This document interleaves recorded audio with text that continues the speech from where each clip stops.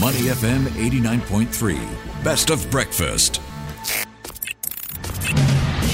Morning Shot. Good morning. Welcome to Morning Shot. I'm Lin Lee. Prime Minister Lee Hsien Loong covered an extensive range of issues, tugging at the heartstrings of Singaporeans in his National Day rally. A recurring message of reassurance reverberated across his Malay, Mandarin and English speeches as PM Lee talked through a slew of new measures and the rationale behind them. Among them, a new classification for built-to-order housing projects. Along with that change, singles will soon be able to buy new two-room flats in any location. Plus, a new $7 billion modular package to help Singaporeans aged 50 and older meet their retirement needs, and a renewed focus to help the elderly age well, both physically and mentally. There'll also be financial support for workers upskilling after getting retrenched, and as part of efforts to cushion the GST hike, PM Lee says the government is studying how to enhance the assurance package. Above and beyond, PM Lee took heart in reassuring Singaporeans that political succession plans are back on track. For more insights, we're joined by Dr. Matthew Matthews, Head of IPS Social Lab at the NUS Lee Kuan Yew School of Public Policy. Welcome to the show, Dr. Matthews. Hi, good to be here. And we also have with us Eugene Tan, Associate Professor of Law at the Singapore Management University and former nominated Member of Parliament. Good morning, Eugene. Good morning, Lindy. Good morning, Matthew. Now, Eugene, some interesting observations. PM Lee injected humour across all three speeches, even as he tackled hard-hitting issues. So how would you assess the overall tone of this year's NDR compared with his rally speeches made over the last couple of years, and what does it signal? I would say, it was a speech that sought to reassure Singaporeans. I think the concerns with purse strings, right, whether cost of living, I think was something that PM Lee tugged at people's heartstrings at the same time, right? So it was really about trying to assure them, that despite the various concerns, the government is aware of them and that the government is working hard at those issues. I think there was also that theme of inclusivity, right? So regardless of, key policies that has done Singapore well, for example, housing, the effort to continue to make policies inclusive is something that, the government is always working on. So I would say that, the overall tone was one of confidence, despite the global uncertainties. Mm-hmm. But I think it was also very much about trying to rally Singaporeans together in a new spirit that recalls, what the founding fathers adopted when Singapore first became independent. Okay, Dr. Matthews, you've been involved in over 50 research projects to date, most of which focus on social policy issues. The focus on aging and housing, two closely interconnected issues. To what extent do the measures announced cover the key challenges we're seeing in the social space? Well, I must say that PM has been discussing issues on housing and aging at quite a number of NDRs because these really are very pertinent matters which affect all Singaporeans.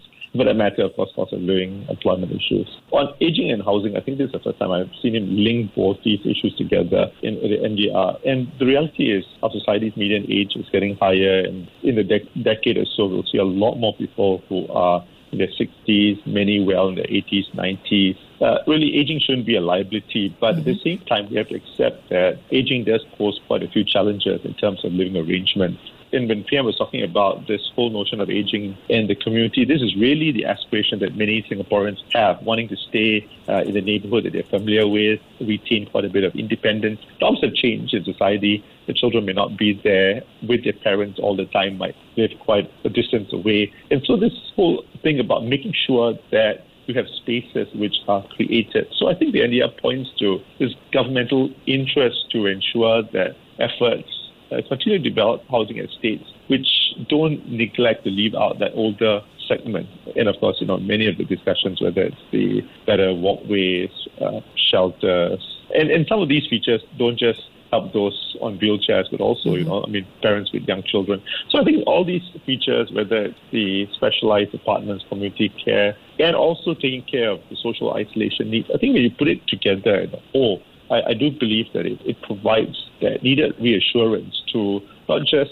those who are much older, but also younger people who are looking at graying and their own parents. Mm-hmm. I think this provides them the kind of reassurance they probably need. Dr. Matthews, delving a little bit deeper on housing, the government will be rehauling the public housing classification as Prime Minister Lee announced. Do you see that as a move more targeted at controlling the prices, or will it have wider effects on the social mix as well in the longer term? The rehaul certainly will be an important mechanism for controlling prices. But I think at the same time, it will also encourage the kind of social mix that we have come to associate and expect that public housing is also supposed to deliver not just shelter, but also some kind of social goals, including helping people to feel all different social classes within neighborhood and the environment. PM did mention the new BTOs had to be priced much higher if they were going to be situated in more convenient places, especially those more favored estates. And that signaling comes with high prices for BTO. When you have high prices for BTO launches, this puts quite a bit of anxiety, especially for those who are not financially as well off. This idea that housing, especially better public housing options, are out of their reach. And so I think this move certainly will do something to curb some of the anxiety, especially if you have rehauling the classification, prices of public housing, even those which are high in demand, probably will attract a lot more subsidies. But of course, on the other hand, there will be higher minimum occupation periods. There will be the clawing back of some subsidies when people sell it back in the open market. And all these focus people on the ultimate goals of public housing, which is really on home ownership rather than asset appreciation. And then when we kind of put that balance together, I do think this helps, both controlling prices and this broader agenda of social mixing. Eugene, PM touched on a number of issues, and many varied segments of the population will be benefiting from the slew of measures he talked about, including young seniors, as PM called them, workers, singles, elderly. What is the message that he's trying to send here? It is a message of reassurance. It is a message of inclusivity, and for me, speaking as a member of the young senior cohort, it was really a surprise. But I think it reflects the concern that many Singaporeans have, about retirement adequacy, and, the idea that if you want to get people to continue to rally behind, the whole idea and ideal of Singapore, then there is a need to care, for people throughout their lives, particularly when they have, held on to a job, being an active member of society. I think, the consideration is that, people must be taken care of. And I think as Dr. Matthews have pointed it out, when you look at all the different changes, when we talk about aging in place and all, it is about trying to ensure, that people will find life in Singapore, one in which, there is care and concern.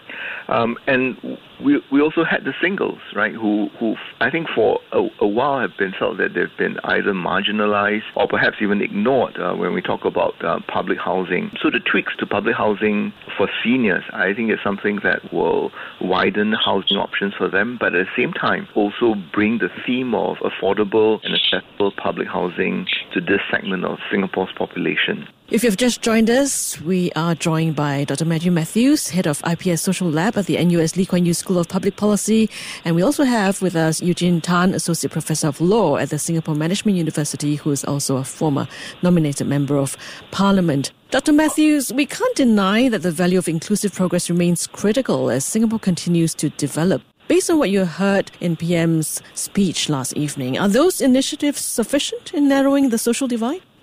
Never the idea about being sufficient, but certainly we are moving towards that. We're really on the road to narrowing the social divides. I can think of the greater emphasis, also government involvement in preventive healthcare. It's a big part of this effort to narrow divides. It's well known internationally that those who are less well off do develop a lot more health issues.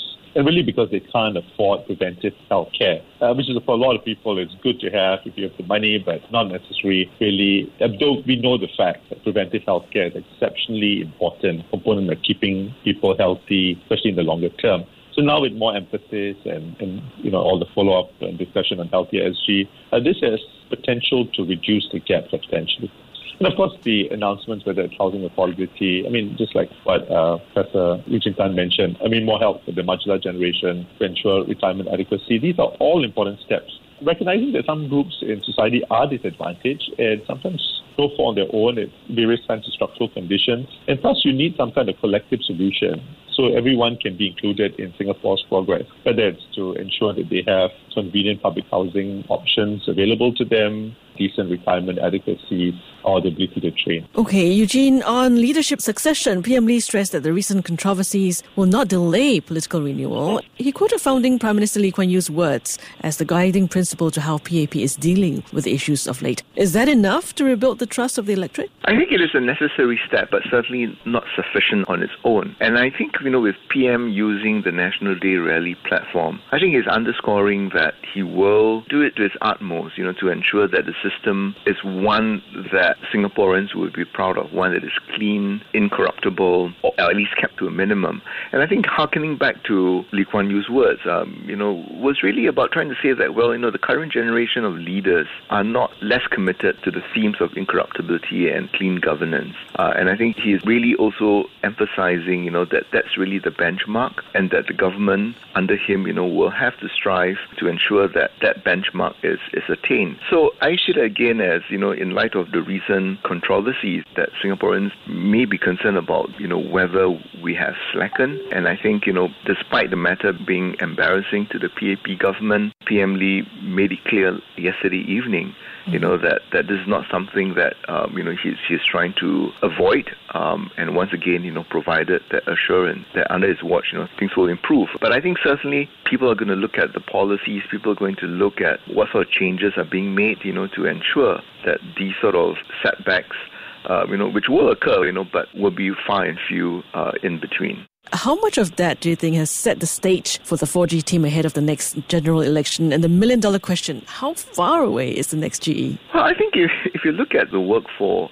the 4G leaders, I think it is very much cut out for them. I think all eyes will now be on the Forward Singapore report. But more than that, the implementation of whatever policy shifts, new policies that the government will be introducing. And I think when we look at the Forward SG report, one shouldn't be surprised if it forms a key plank of the PAP manifesto in the next general election. So it is very much about, moving forward, but at the same time ensuring that society is brought along. And the million-dollar question, well, I think we are certainly at least a year away. I think, the report will only come out at the end of this year, and there'll be time taken, to implement the policy shifts and all. And I would say that, there's still a lot of work to be done to ensure that, the government is able to go to the polls, with as good a report card as possible. And I think, going by the speech yesterday, it's really about trying to get these policies off the ground, and that the government is not really, having the elections in mind, but rather working towards it through the many policies that they have indicated that they're working on. Thank you very much, gentlemen, for joining us. We've been speaking with Dr. Matthew Matthews, Head of IPS Social Lab at the NUS Lee Kuan Yew School of Public Policy, and Eugene Tan, Associate Professor of Law at the Singapore Management University and former nominated Member of Parliament. To listen to more great interviews, download our podcasts at audio.sg or download the audio app. That's AWEDIO, audio at the App Store and Google Play.